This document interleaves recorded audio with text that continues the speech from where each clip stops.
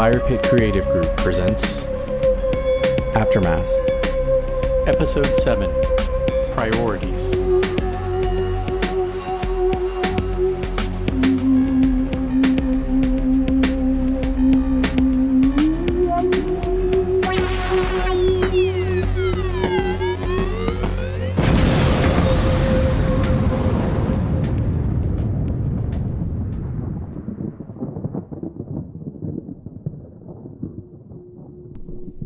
Between 2057 and 2069, the people of Earth faced many trials: scarcity of resources, plagues, poverty, famine, and despair.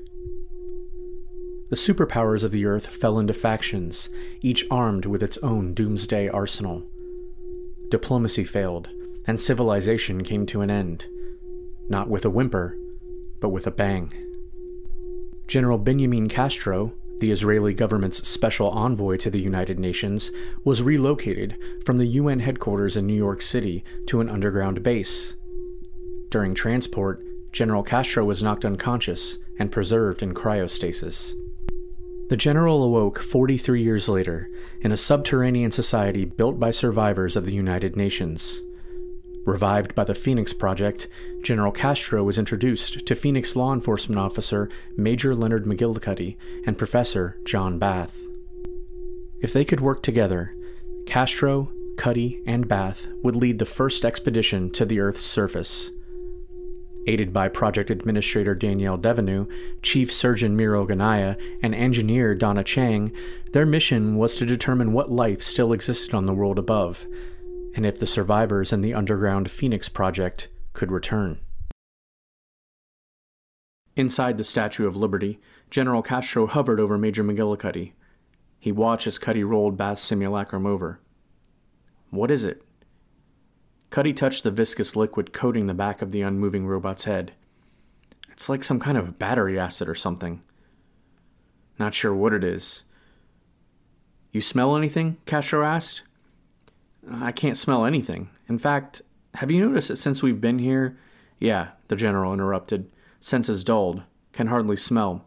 Can't taste the salt in the air. No hairs on this skin to stand up. Not sure what the temperature is."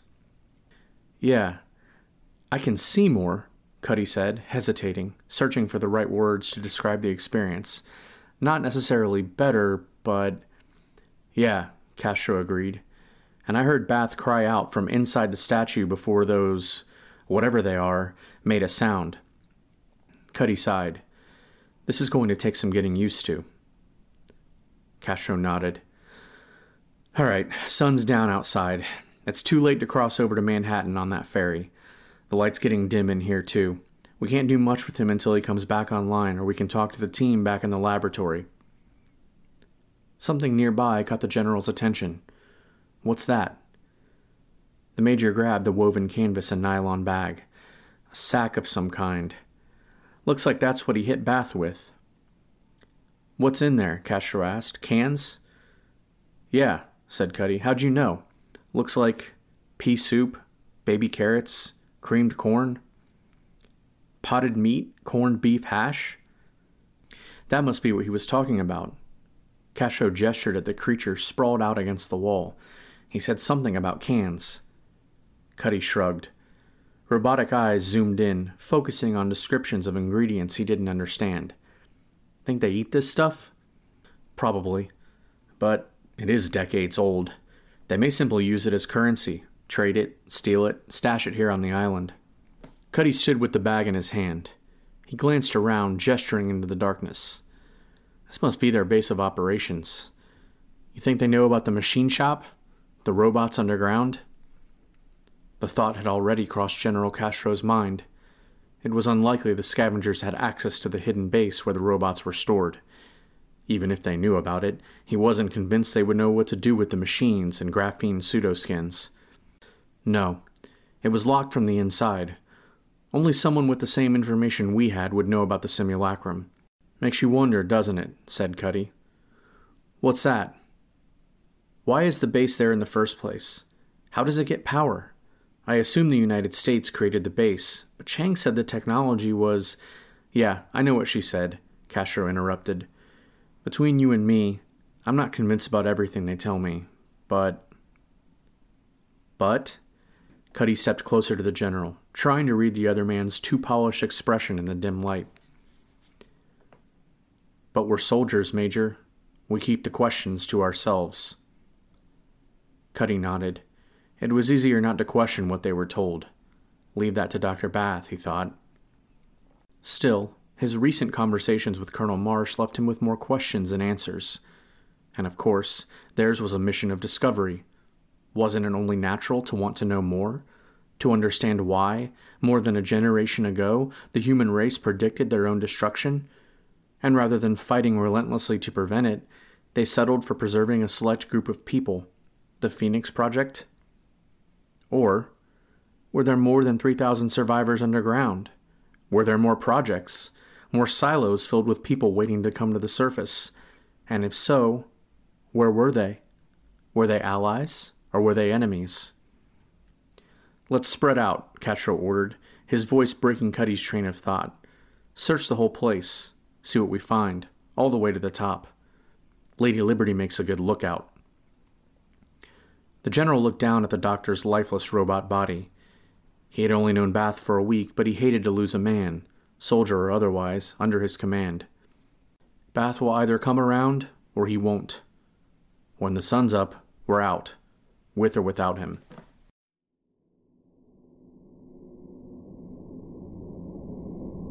John dressed in ill-fitting, purple surgical scrubs Ganaya provided.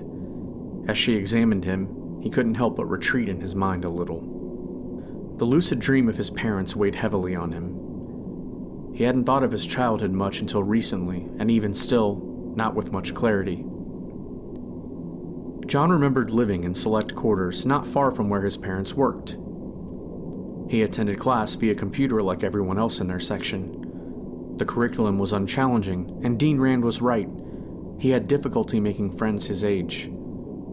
He had little interest in other children, other than what he could glean from their behavior. When they were no longer useful, Bath couldn't help but be standoffish, aloof, arrogant. He knew this now, but it was completely unintentional then. Finished listening to Bath's heart and lungs with a stethoscope, Ganaya tapped his skin lightly, watching for reactions. How do you feel? A little lightheaded, groggy, can't think straight, can't remember. Ganaya nodded, a faint grin at the side of her soft, dark lips. It's a side effect of the transference. That should subside shortly. No, it was something else. This flood of memory. Bath remembered spending long hours alone. His father, Diarmid, was in his workroom or assisting the Phoenix Guard, a select group of citizens appointed to go to the subsections and ensure the lower classes were taken care of. His father took medicine to the sick, food to the poor. He arranged for the dead to be disposed of, and he mediated those disputes law enforcement were too busy or unwilling to bother with. He must have known Cuddy's father, Bath said, under his breath. I'm sorry? Ganaya flashed a light in Bath's eyes, looked into his ears. John tried to straighten himself, but was unable to do so. His body still felt sluggish, his muscles unnaturally contracting. Easy, Ganaya said. Thank you, Doctor. Bath swallowed hard, realizing that despite his earlier protestations, in this moment, he needed Ganaya's help. Please, the doctor said, call me Myrrell. John half nodded, glancing at the darkness of the doctor's eyes, wondering what she made of this whole experience. Was there a stroke of vulnerability? You know, Myrrell. John tried to sound casual, but was plainly testing how well he could trust her. You remember all that stuff Devenu said about, my parents and Cuddy's, and... Yes, of course, she replied.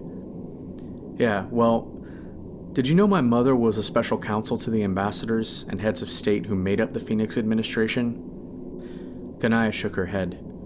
She tested Bath's reflexes, then made note of the delay in response. It's true, John continued. He glanced around the section of the laboratory cordoned off into a medical unit. He searched for attenuated cables, pinhole cameras, obvious listening devices. Maybe you didn't know that the original council was unable to make decisions by committee.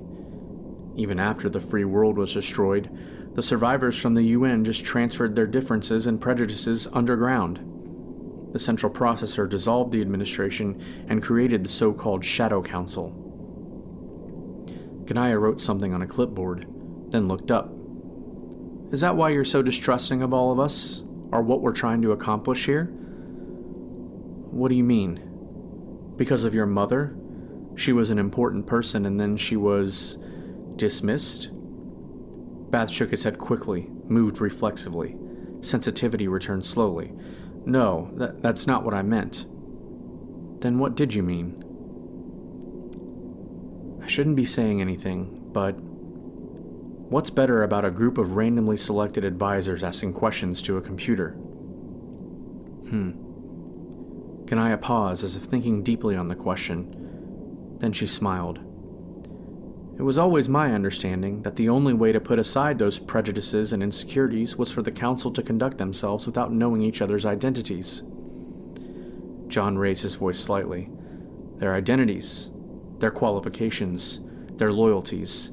It's absurd. Here. Ganaya walked behind a curtain. She returned with an archaic, collapsible wheelchair. I'll take you back to your room. John nodded.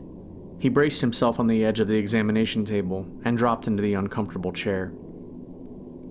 He looked over his shoulder. What did Chang mean? He asked Ganaya. From before. About transmitting into the simulacrum and repairing it.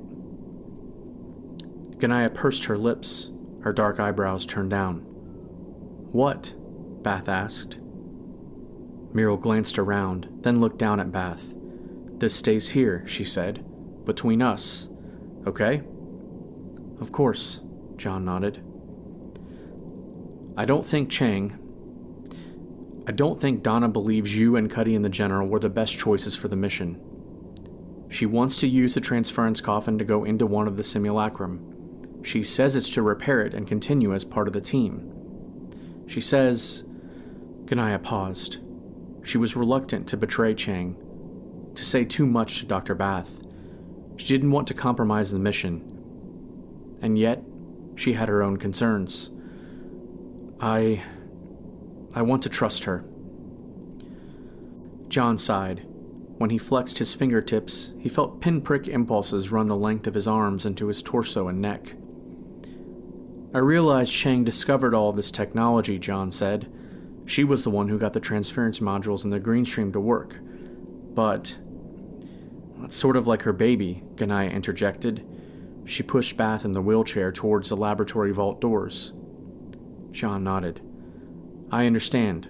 Trust me.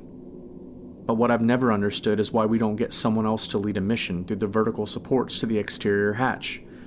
Wait, Ganaya paused. You mean... Yes. You know there are those who tried. Ganaya pushed Dr. Bath slowly out of the laboratory. If she understood Bath correctly, he was suggesting finding the long-rumored sealed hatch that supposedly led to the surface. Those efforts weren't sanctioned by the central processor, Muriel said. The council has never given permission for such a task. Besides, it's too dangerous. No one who went looking for the hatch, as you call it, has ever returned. Bath shook his head. That's what the computer and council say. I've spoken with people who think differently. Dr. Bath, you know better than to trust them. What? John reached down. He held the rubber and plastic wheels, stopping the chair from moving. I shouldn't put my trust in people? I should blindly trust all this high-tech machinery? Haven't you ever wondered why the computer and the council don't authorize a mission to the hatch? John felt Muriel tighten her grip behind him. Well, I figured it was because we don't know where we actually are. Ganaya came around the chair to stand in front of Bath. She glanced up the ramp at passers-by. She leaned into John, lowering her voice but speaking directly. Say a team was able to go outside the Phoenix Project. Say they climbed or dug their way up a corridor miles long to your so-called hatch. And let's say they survived. Right? John's gray-green eyes widened. "We don't know that even if they get this hatch of yours open, that we don't get spit out into Eastern or Western Asia. We don't know if the area is permanently destroyed, blanketed by radiation. We don't know if the air is breathable or the water toxic. What then?" Bath struggled to stand. His action was a sign of defiance. "Sounds like the council talking," Bath said, then implored, "Ganael, Myrrell, has it ever occurred to you that the council doesn't want anyone to know the truth?" Ganaya's eyebrows raised. A long line cut into her otherwise smooth forehead. It was a look of fear, not surprise. "The truth? And what is the truth, John?" "I mean something other than their truth. What the council calls the truth." "Doctor," Ganaya warned him without emotion, "you shouldn't say such things. Besides, if that was the case, why would the Central Processor and the Shadow Council authorize this mission? You and the General and the Major to Manhattan?" Bath shrugged. He moved a few inches up the ramp. "I don't know. But I'm going to find out." "Don't get excited." Myrrell followed behind Bath with the wheelchair. "You need to recover so we can send you back soon." John looked down at the smooth, buffed floor. It was so different than the scratched tile of the laboratory or the dirt-encrusted linoleum in the lower sections of the Phoenix Project. How long had it been there? Was the laboratory built before or after the UN survivors fled the destruction of New York? "John, you shouldn't be saying these things." Bath looked back, his face contorted. "Someone has to." "Yes." Ganaya spoke softly, her mouth near Bath's ear. "But that's enough for today." She turned so he could see her eyes, the dark irises widening. John left Myrrell there in the hallway outside the laboratory. On his way back to the compact, cell-like apartment he shared with his roommate, he thought about his formative years as a teenager. He took comfort consuming history, art, literature, and philosophy, everything to which the computer gave him access. John felt a great sense of satisfaction storing away all the information about the world above ground and what existed below. He longed for a day to come when he would be able to help his father and the rest of the Phoenix Project return to the surface. John was convinced his knowledge could substitute for experience. His ambition would suffice for practical skill. At the very least, he would share that day with his father and make him proud. But that's not the way things turned out. And now, when finally John Bath had the opportunity to apply all of his knowledge and talent, his father was gone, and he was a pawn of the Central Processor and the Shadow Council. Devenu rode the opaque lift to the empty room where she reported to the Shadow Council. Lights dimmed, and the floor tiles began to glow. Then, distorted images of the council members appeared before her. Without her usual preamble, Devenu cleared her throat and then spoke. "Members of the council, I apologize for the recent problems in the laboratory." The Shadow Council interrupted, speaking as one voice, one authoritative entity. "What was the cause of the power spike?" Danielle had practiced precisely what she would say. "There were complications on the surface. After discussion with Dr. Ganaya and Engineer Chang, it is our understanding that John Bath's simulacrum was compromised." "Compromised?"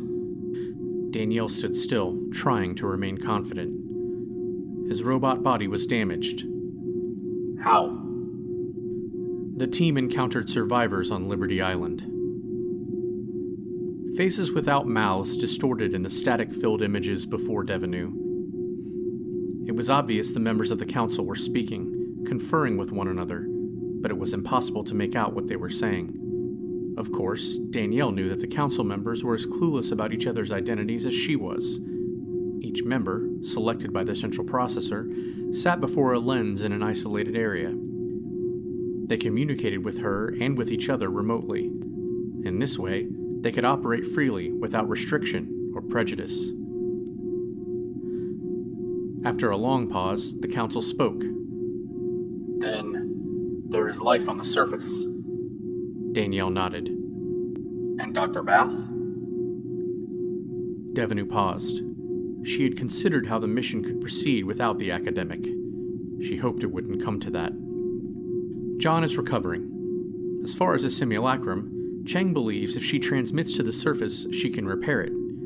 She may even be able to make repairs to the other robots in the underground shed. That is, of course, if she has your approval. That would give us more opportunities for other missions. Yes, I think it would. In the power spike? Devenu fought the urge to shrug, to look away. It was important for her to maintain balance between the authority of the Shadow Council and the experts she managed in the laboratory. Sending Cheng to the surface only requires as much power as we originally allocated. But we can't send the engineer and Dr. Bath. No, Danielle relented. I don't think so. Two of the distorted heads in front of Devenu nodded.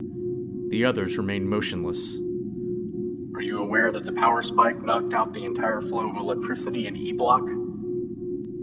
Danielle shook her head. She thought about the stragglers, the lower-class citizens. No, Medical equipment shut down. Respirators, a dialysis machine, glucose strips. Oh, I'm so sorry. Danielle's voice softened. She rarely made contact with those of the lower classes in the Phoenix Project. The sick, the elderly, those unwilling to work. There had been power spikes and resource outages before. Each time, the Council's response had to be cautiously measured to avoid conflict. Mistakes in communication could lead to protests, violence. It couldn't be predicted, Danielle explained. Are they all right? The Shadow Council's response was cold, candid. They are old, Devenu. They are infirm. But those people... Expendable. We lost 3. Acceptable losses. We must ensure if there is another spike, power won't be diverted from blocks A through D, the infirmary, the cafeteria, and common areas. We don't have enough resources to online the backup generators. We don't have petroleum. We don't have enough corn oil. This was the first time since she was selected to be project administrator that the Shadow Council had been so forthcoming about resource management. Danielle knew the Phoenix Project had diminishing organic resources, but she was unaware of the consumption of fuel. I can't guarantee anything, but I want to send Cheng in, at least temporarily, to determine the damage to Bath's simulacrum, to see if we can bring others online. We have a greater chance of success if we have more bodies to work with. Projected images of the Faceless Council fluttered as a wave of colored static made a line across each member. Agreed. If we need more power, we can divert energy away from the academy and libraries. Send the students home. The mission is of utmost importance. Very well, Agent Devenu. We will consult the central processor and respond to your request promptly. But be cautious.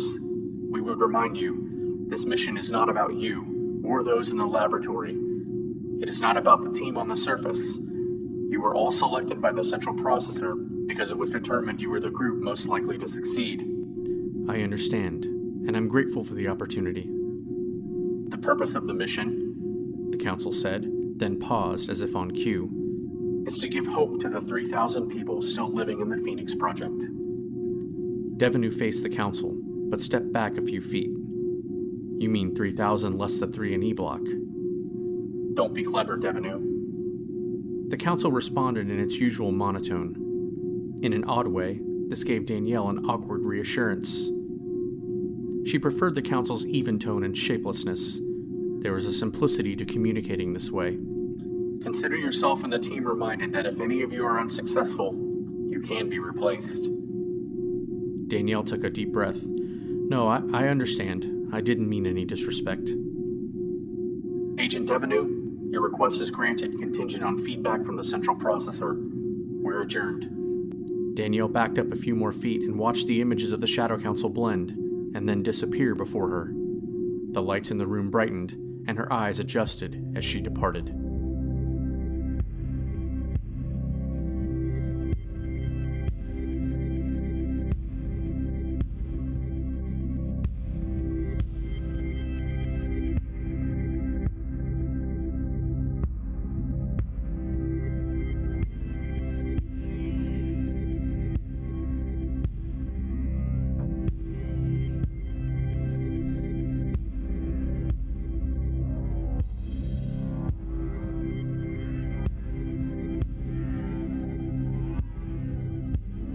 Aftermath, a Fire Pit Creative Group production. Based on a story created by Rhett Davis, with characters created by Rhett Davis, Warren Davis, Willem de Grief, and Cole Hoopengarner. Original script by Warren Davis, with Cole Hoopengarner. Narrated and produced by Cole Hoopengarner, with music by Warren Davis. Links to the sound effects used for Aftermath can be found in the description section of each episode. Aftermath and its story and characters are copyright 2019 by Fire Pit Creative Group.